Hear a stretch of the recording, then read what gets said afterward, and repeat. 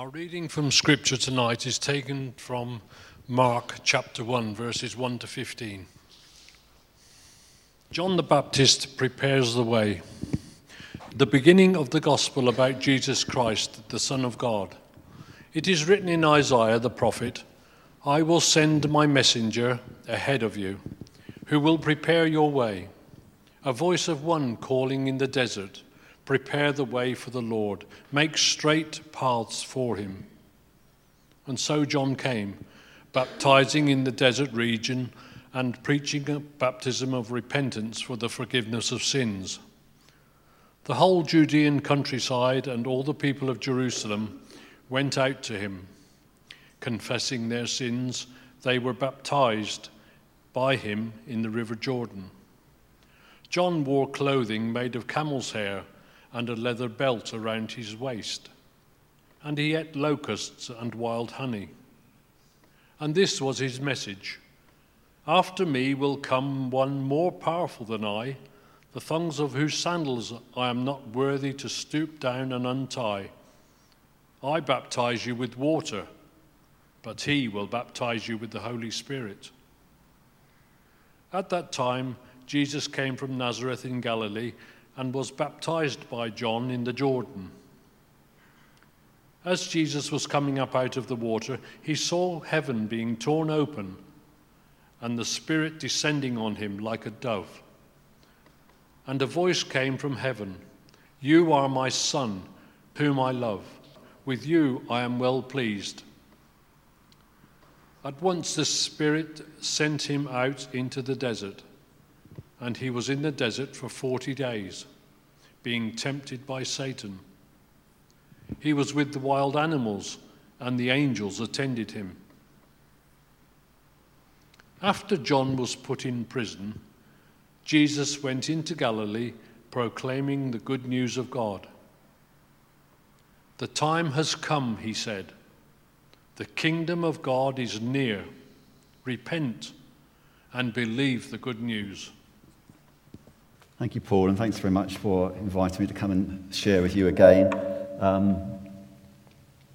After 27 years we've been here in Solihull, and 20 years in church leadership. But I was 65 just before Christmas, and Sarah encouraged me to take more definite steps to retire. How successful that will prove, we have yet to see. But so part of the plan is to go to Tewkesbury, where one of our sons lives. So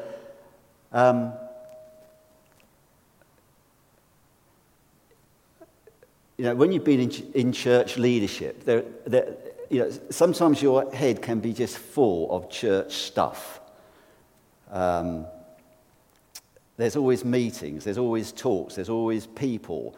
And there's everything that's involved in running a church, just like any other organisation, isn't it? I remember having been in business in my life, I was surprised how many things in church were like in business. You still had budgets, you still had to recruit people, you still had to do staff appraisals. I thought, I wasn't quite expecting this. I thought it was going to be really spiritual, and now I'm doing all this stuff that I was doing in my business career.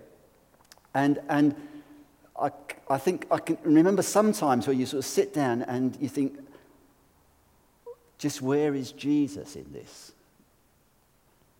Just where is Jesus in this?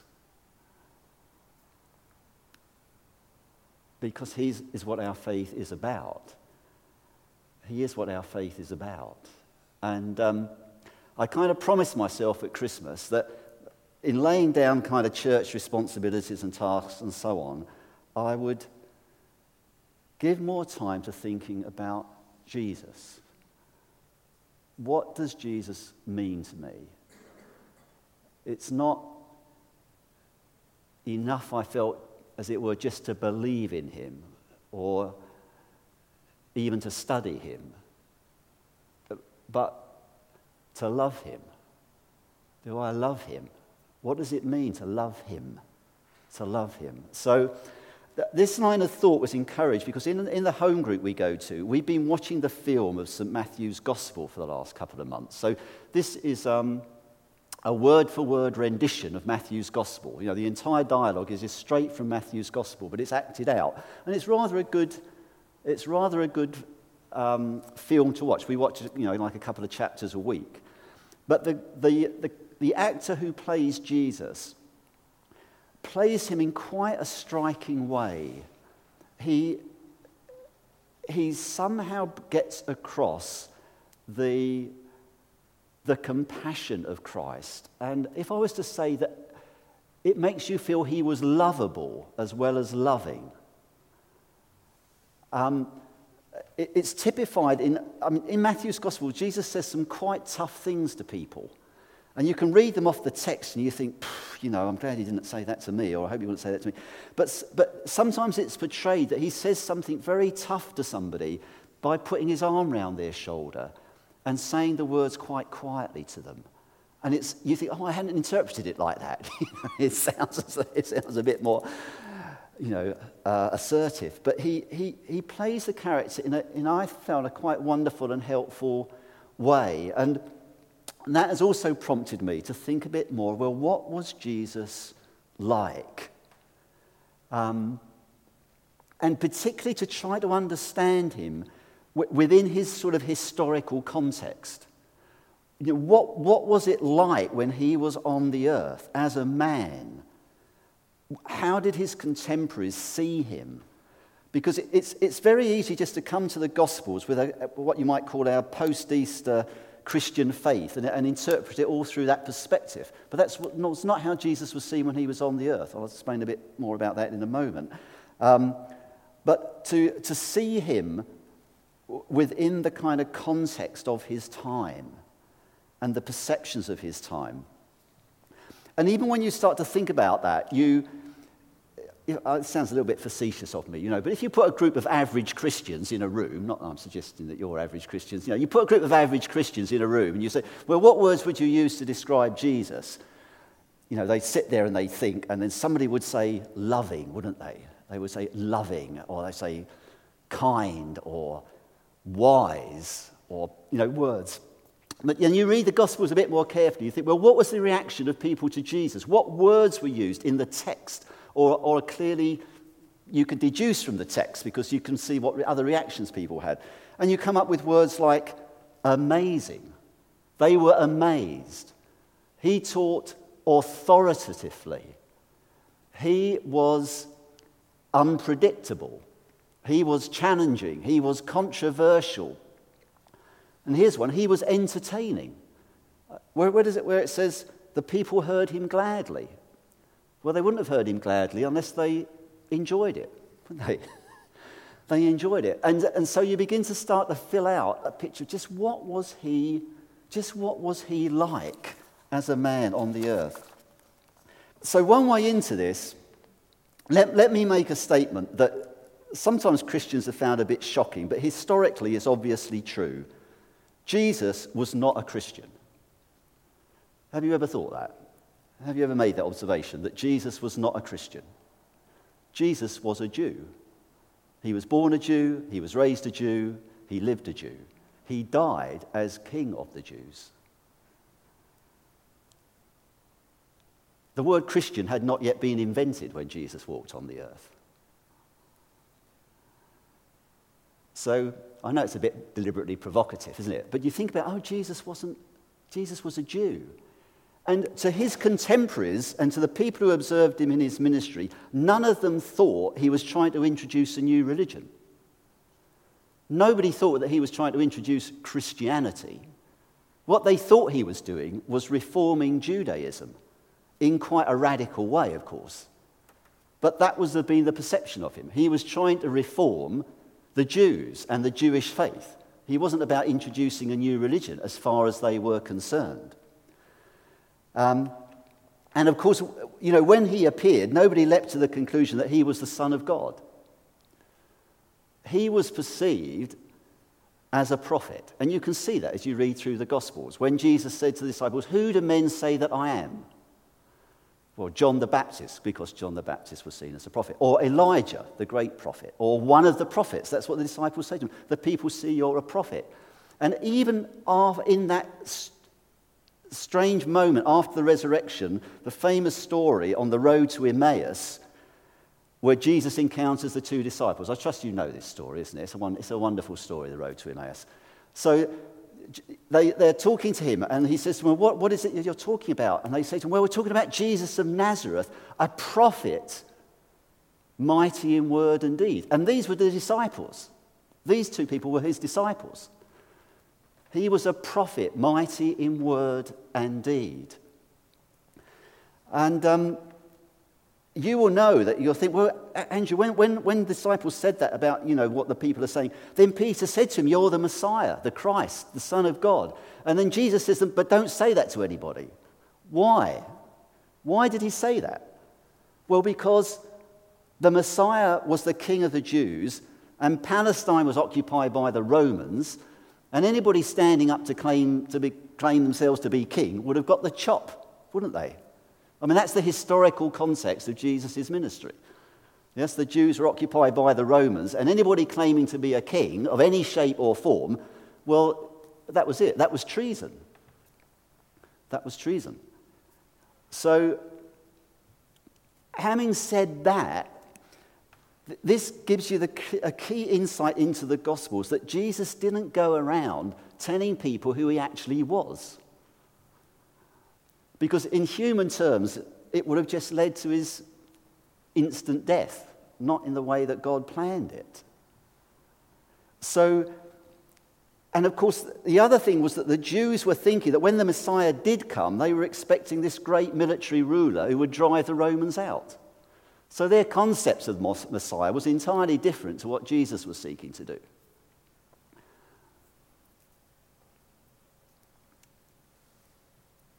They were expecting a king that would raise up a great Jewish army and drive out the Romans and establish a new temple and worship and make Israel top nation. Make Israel top nation. That's what they were hoping for in earthly, political, military terms. That's what they were expecting. So you can see that Jesus had a quite different agenda to what was the expectation of the people that he was speaking to in those Galilean villages and hilltops and so on and so forth. So one question which I found helpful in pondering these things, I picked up a book about a year ago. I came across a book and I bought it for its title. Have you ever done that? Sometimes you're so intrigued by the title, I won't bother. I'll just buy it for the title. It looks good. And the title of the book was The Aims of Jesus. The Aims of Jesus. And I just found, isn't that an intriguing... I've never come across that phrase before. The aims of Jesus. What was Jesus trying to do? What was he seeking to do? Now, you may think, well, Andrew, that's obvious. It's obvious. We all know that. We're all educated Christians. And you may quote 1 Corinthians 15 to me and say, Christ died for our sins according to the Scriptures. That was Jesus' aim. And, of course, you would be right. Praise God. But it makes you think a bit more about what he saw himself doing.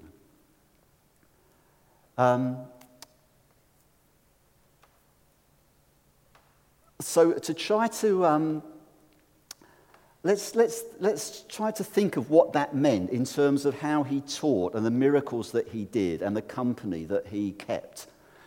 So Jesus' life took place within a story, the story of Israel.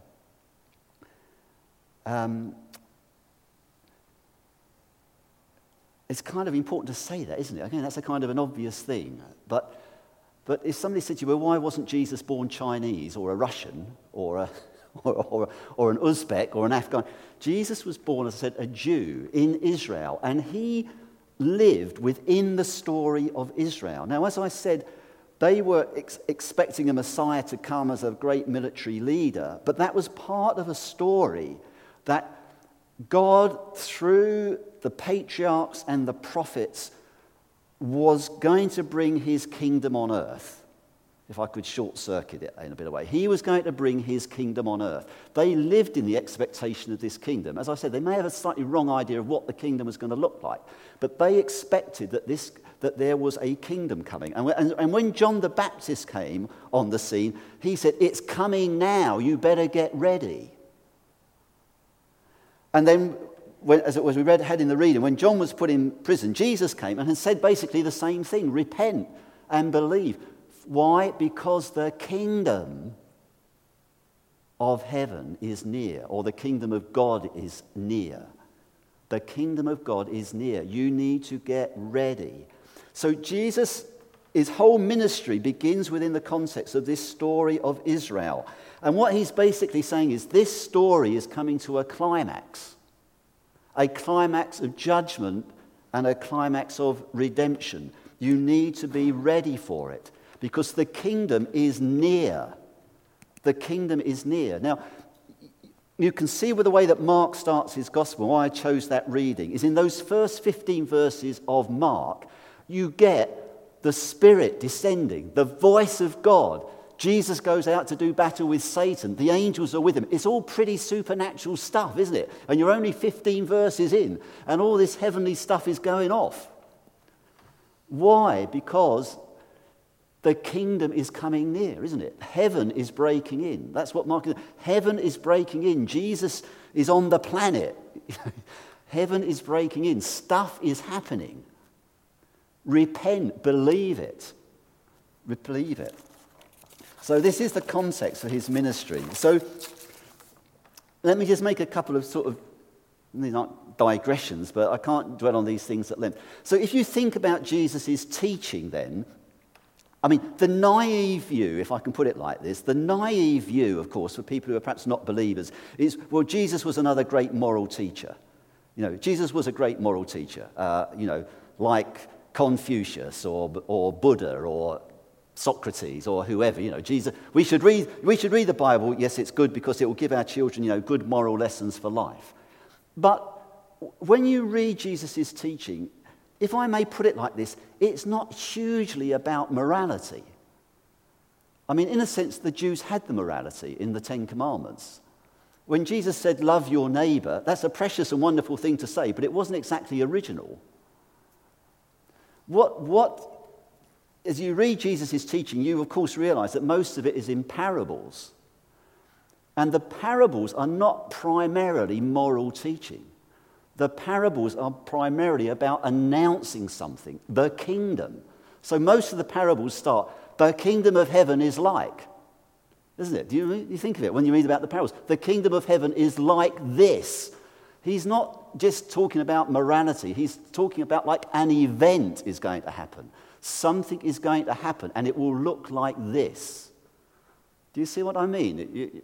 I hope it's not proving too provocative, but you see what I mean? It's not just conventional morality. It's not just teaching people ethics. It's telling them that God is going to do something. It's challenging them about their attitude towards God. And when you take the parable of the prodigal son, for example, just go away and think about that tonight. It's not primarily a story about morals, is it? It's a story that reveals something about God and how we respond to God. That's what it's primarily about, isn't it? It's about how the prodigal son responded to his father and how the other son kind of resisted the father. The parables challenge people more about their attitude to Jesus than whether or not they're living a moral life.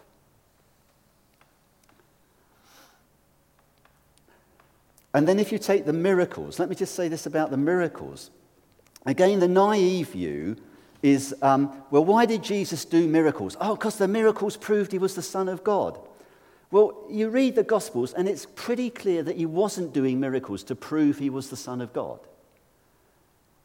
I mean, if you really wanted to do miracles to prove you were the Son of God, you would have stood in the marketplace in Capernaum, wouldn't you? You would have lined up some blind, deaf and dumb people. You would have gone down the line. You would have healed them all. And then you would have said, how about that? Aren't you impressed? Don't you think that I'm now the Son of God? Vote for me. I mean, to be facetious about it. But he didn't do miracles like that, did he? He did miracles not so much to point to himself, but to point to God. to say, look, God's power is being released on the earth. Do you see what I mean? He was showing that the miracles demonstrated the kingdom was coming. There was a kingdom coming, not to kind of prove his divinity to people in some kind of crude manner. And that's why, of course, there are the exorcisms in the Gospels, because he's showing that there is a spiritual conflict going on, and he is, as he says at one point, if I drive out demons by the finger of God, by the finger of God. It's the same kind of point I'm making. He said, look, I've just driven out a demon. That proves that I'm the Son of God. He says, but if I drive out demons by the finger of God, you know that the kingdom of God is near. You see where he's coming from in it. So we tend to focus a bit on Jesus' teaching and miracles. But of course, the other thing that you notice as you read through the Gospels is that Jesus is forming a community. Jesus is forming a community. So he's calling the disciples. We read the story of the calling of the 12. But of course, he called other people. And he called people that got him into trouble. He called people who were the tax collectors, who were the kind of most hated people in society because they were collaborators with the Romans. And then he seems to have allowed certain women into his presence who were, for want of a better phrase, of dubious reputation. And he gets criticized by the Pharisees for this, doesn't he? And he comes up with that wonderful line where he says to them, I've not come to call the righteous, but sinners to repentance. So Jesus has come to call this group of, to exaggerate the point, almost undesirables, isn't it? I mean, if you were going to start a great world movement, would you start with a bunch of Galilean fishermen? Probably not. But that's what Jesus decided to do. He forms this community of people. And he even allows at times himself to be in contact with Gentiles rather than Jews. That's another story in a way, isn't it? Because that was seen as a bit sort of weird thing to do as well within his culture. But he makes the point, he creates a community whose identity is shaped around their relationship to him. Now that in itself was quite radical within his days, because for the Jews their identity was shaped around their observance of the law, their pilgrimages to Jerusalem. But the defining thing about the community of people around Jesus was their loyalty to him personally. So when his mother and brothers come to see him because they think he's doing a load of crazy stuff, really, and they want to get him out of it. And you know the story. He's in the house, and they say, "Your mother and brothers are outside." And he says to them, he looks around at all the people that he's talking to, and he says, "But these people are my mothers and brothers and sisters, those who hear the word of God and do it." Now, we miss the radicalness of that statement in a society where family identity was an absolutely crucial part of life. I mean, we've weakened that in our Western society. But to say to a Jew at that time that, implying that their loyalty to Christ transcended their loyalty to their family, that was a dramatic claim. That was a dramatic claim to make. It's still challenging to us today, isn't it? Most of us as Christians have, at some point in our lives, realized a tension or a conflict between our faith and people in our family, where we think Jesus has got to come first in this situation. So Jesus, in establishing this community around him, as we see it develop in the course of the Gospels, is creating like a new, if I can lead it, like a new Israel, a new people of God, which is formed on a different basis, as I've said. It's formed on a basis of relationship to him. Or, to kind of move the story on a bit, if you think of it in terms of Jeremiah's prophecy, where he said, "This is the covenant that I will make with the people of Israel after that time, declares the Lord. I will put my law in their minds and write it on their hearts. I will be their God, and they will be my people. I'll put the law in their minds and in their hearts. I will do something," the word we would use is spiritually, I will do something spiritually. Jesus was doing something spiritually. So, as I said at the beginning, while they were all looking for an earthly kingdom of human power, Jesus was on a completely different agenda. He was seeking to bring in a spiritual kingdom, a spiritual transformation.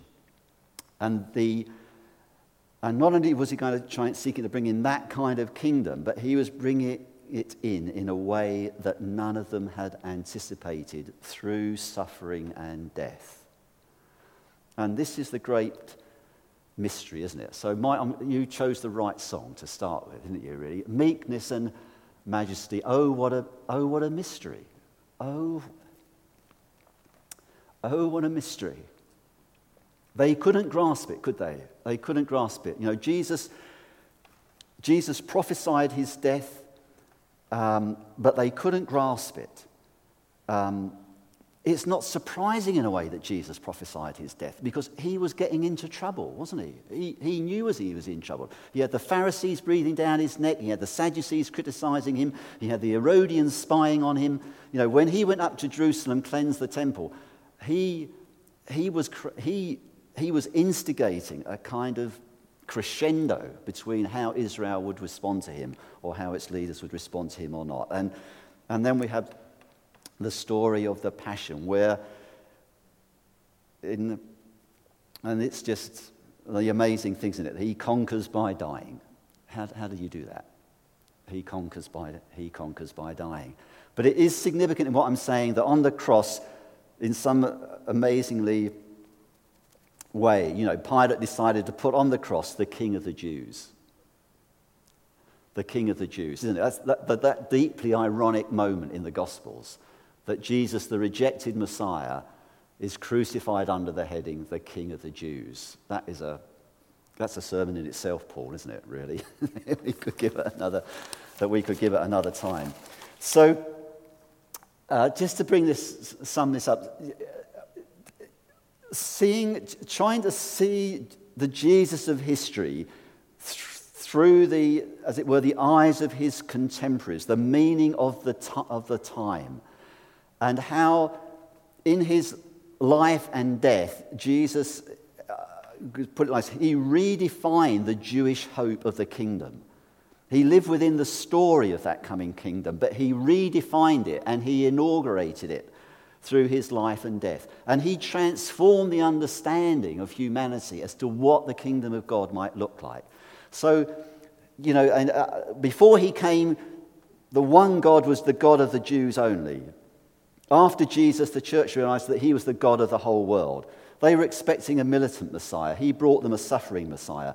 At the time of Jesus, the mission of God was just to the land of Israel. Post the resurrection, it was a mission to the whole globe. Before Jesus, holiness was all about keeping the laws and the regulations. After Jesus, holiness was about living in the Spirit and in the fruit of the Spirit. Before Jesus, entering the kingdom could only come about by being born a Jew. After Jesus, entering the kingdom came about by being born of the Spirit. Before Jesus, God's presence on the earth was confined in a way to the temple, in the Holy of Holies. After Jesus, God's presence was released into the whole world through the Spirit. Before Jesus, if you had a pilgrimage in life, you went up to the earthly Jerusalem. Now our pilgrimage in life is towards a heavenly Jerusalem. You see what he's done, isn't it? He's completely sort of redefined that hope and understanding. And that's why the early church worshipped him. The early church worshipped him. They didn't just meet together to study the parables, if I could put it like that, did they? They didn't just meet together to study Jesus. They met together to worship Jesus, as we have done this morning, because they realized that God had revealed himself in his Son, that he had created not just a national community, he had created a universal community of the church, but a church in which every human being, whatever their past, whatever their social status, could be included within that community. He opened the door to that. And he he made it clear that if we are to follow him, we have to follow him in the same kind of path, because the world remains an evil place. The world remains in many ways opposed to God. So to follow him means that we too take up our cross. Because as Christians like Christ, we're not trying to conquer the world by violence. We're trying to conquer the world by love and peace. And that takes a lot of perseverance and a lot of time and a lot of grace. So let's not be over dramatic about it. I'm leaving Solihull. What would I like to say to the people in Solihull before I kind of depart? What would I like to say to the churches? I thought what I'd like to say to churches is look unto Jesus, the author and finisher of our faith. Look unto Jesus, the author and finisher of our faith. And spend more time considering him. Buy the film of St. Matthew's Gospel. You'll really like it. I'll give you a commendation. Yeah? But read about it. Read about it. It's endless, isn't it?